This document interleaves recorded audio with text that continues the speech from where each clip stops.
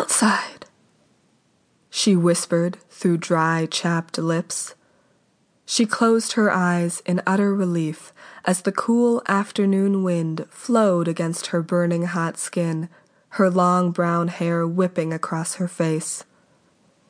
"Just stay put," she thought, looking up and down the darkening rain-kissed street.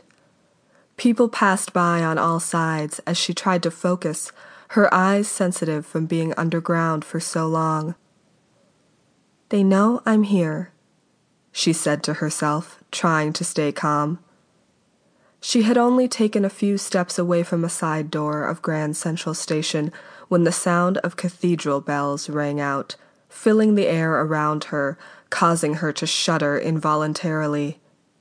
She clasped her hands over her ears as the merciless noise sent waves of pain pulsing through her entire body.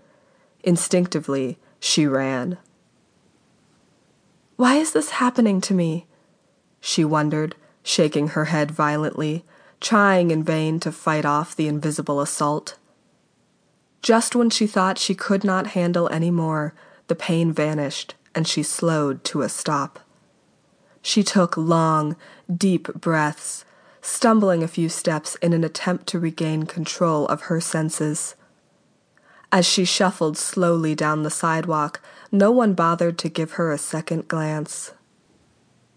Reaching a four-way crosswalk on a main intersection, she cautiously started to cross the street, flowing with the passers-by that crowded around her.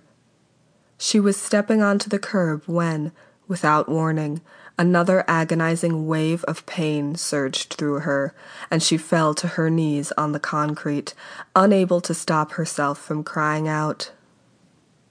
Her body felt like 1,000 needles were piercing every nerve, and she grasped her thighs, waiting for the explosion of pain to pass.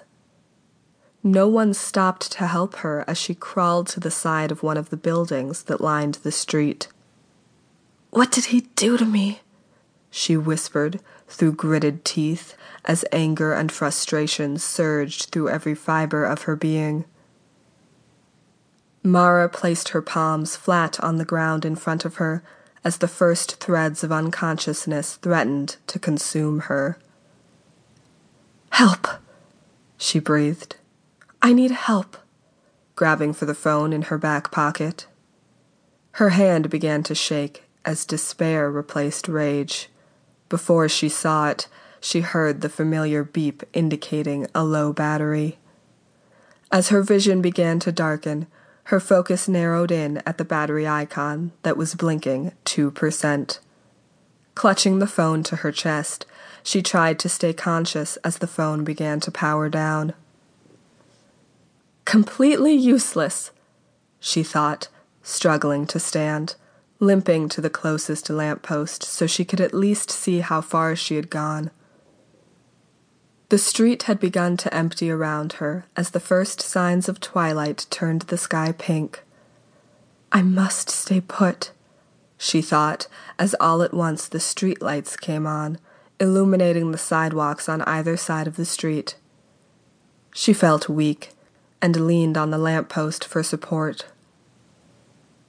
Her thoughts wandered as she rubbed her hands on her sweaty face, taking a deep breath, trying to focus on the last thing she could remember. Suddenly, all the hair on her body stood up. She froze immediately, trying to stay upright, knowing that something was coming. "I can't stay here," she told herself, hanging on to the lamppost for dear life as another surge of pain rippled through her entire being. With her eyes shut tight, she pressed her free hand against the side of her head, waiting for the pain and nausea to pass, as one by one the lamps along the street and the surrounding buildings began winking out, until only one still glowed, the one she was holding on to.